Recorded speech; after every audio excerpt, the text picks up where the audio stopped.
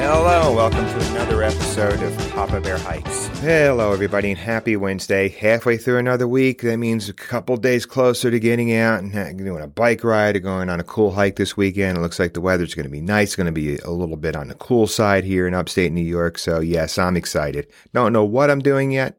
Probably won't know till Thursday night or Friday morning, but I'm just excited because I know I'll be doing something really fun this weekend.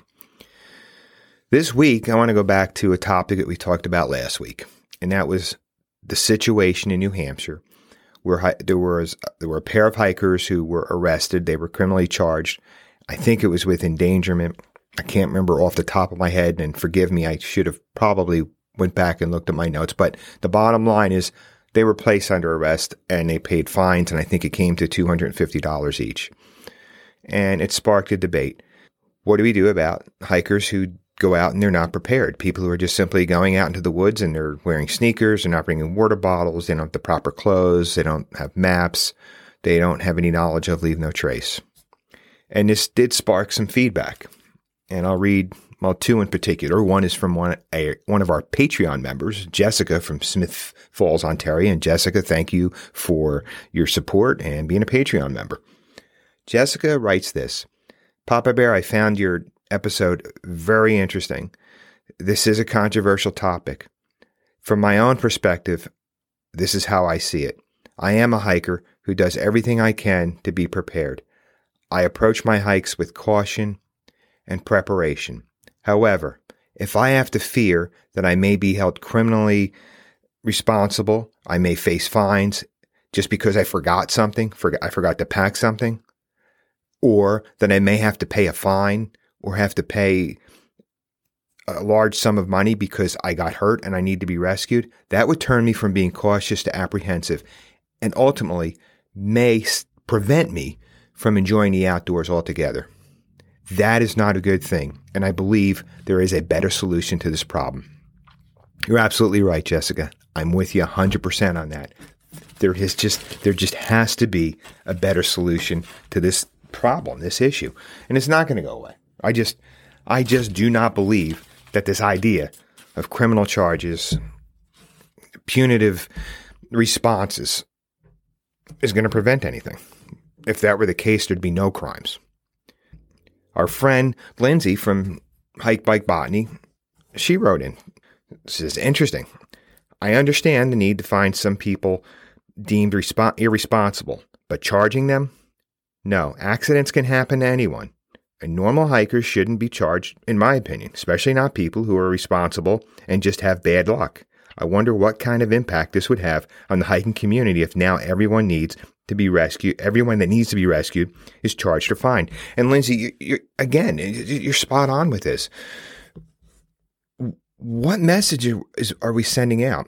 Okay, there are those of us who are responsible, who have the knowledge, who take the proper precautions, who plan, who make sure we are packing the 10 essentials, that we're leaving plans behind. As I said, I've thought hard about this all week. I just don't think a punitive approach will work. I just don't think it's the answer. There's a time and a place criminal charges are warranted.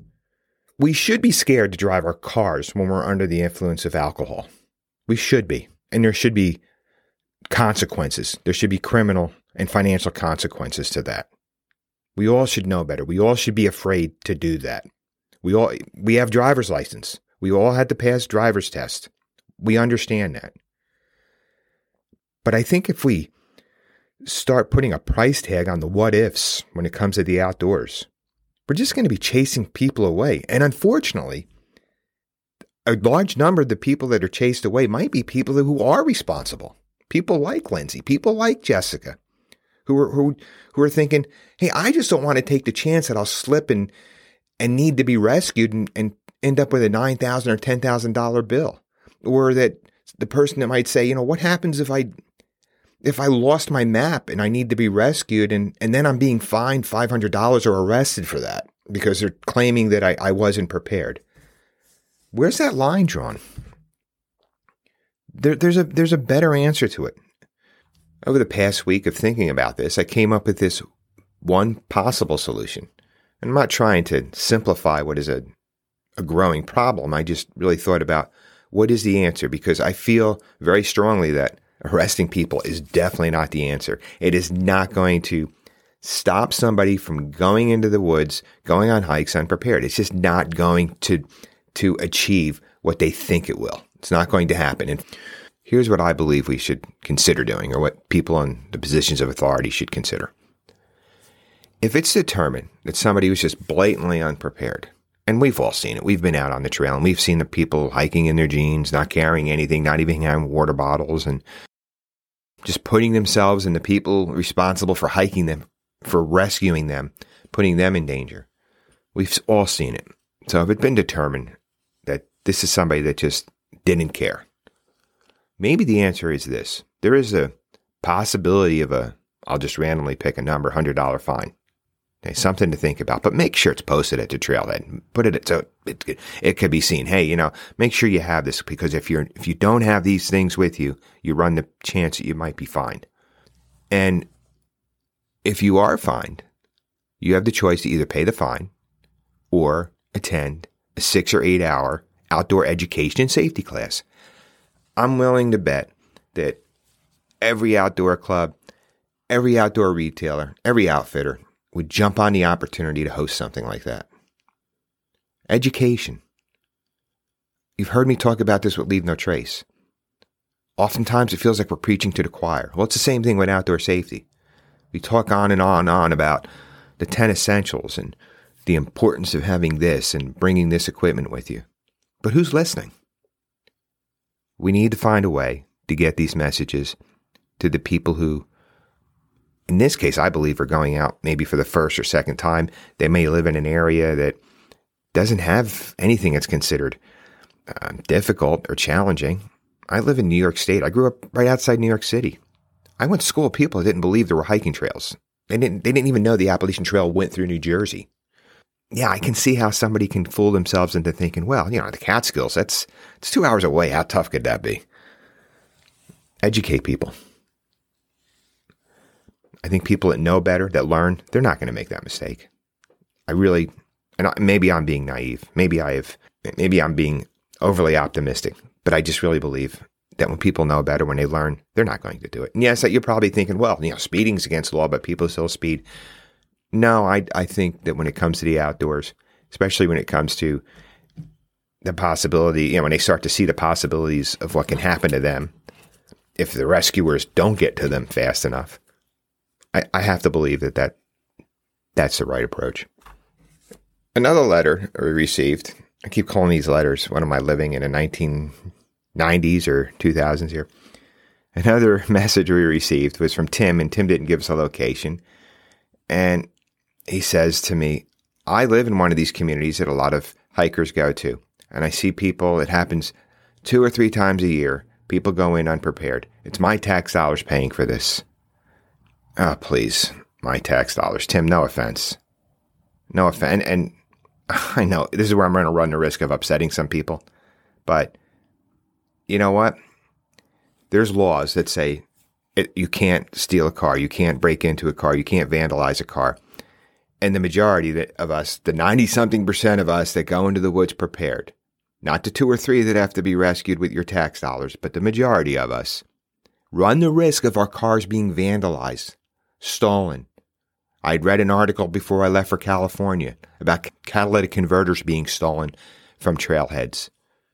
We've had it here in other areas I've hiked where cars have been vandalized. Please. I think a lot of people in this community, we spend money where you live. That money, in a lot of cases, pays state sales tax. It goes to the profits of the businesses that we utilize, whether it's getting food, gas station, getting a meal. The owners of those businesses are using our money to pay their property taxes in your community. No offense, Tim. I think this is a quid pro quo. There's a financial benefit for you, and we get to enjoy the outdoors. So you may want to tap the brakes on that. It's a mutually beneficial situation, and we need to work together to find an answer. We need to find a way where we're not putting the responsible outdoors people in a situation where they're afraid that they're going to get fined, arrested, or end up with a bill for being rescued. We have to find this balance.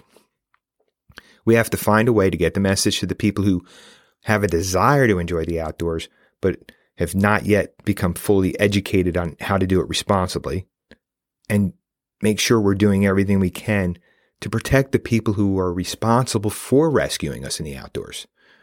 Many of these search and rescue people are volunteers, and the ones that are professionals, well, they have families to go home to. We need to find a way to strike that balance. I don't think you do it by threatening people with arrest and with fines. I just am not going to believe that. I'm sorry. That might upset some people. These people in authority in these states that make these decisions need to realize, like I said, it's a mutually beneficial situation. I'd love to hear some more on this topic. I don't think this issue's going away. It'll be here for a while. On a lighter note, at this point, I'd like to thank a couple of our podcast reviewers, some people who have been showing us some love on iTunes. Start with Leroy Ramirez. Leroy writes, "Love this. One of the most motivating podcasts out there. Thank you, Leroy. Appreciate it." Warren and Moore. Great podcast. This is a great podcast. One of my favorites. I always learn something new. And to all my fellow meanderers and people who just love wandering in the woods, remember what John Lennon said. Time you enjoy wasting is not wasted time. Thanks for listening. If you haven't done so yet, go to our website, papabearhikes.com. Listen to past episodes. Check us out on social media. Go to our YouTube channel, Martin Outside. All those links are there. In addition to that, you can buy our book or see what you're missing out on if you're not a Patreon member yet. Remember to get outside, have fun, and be safe.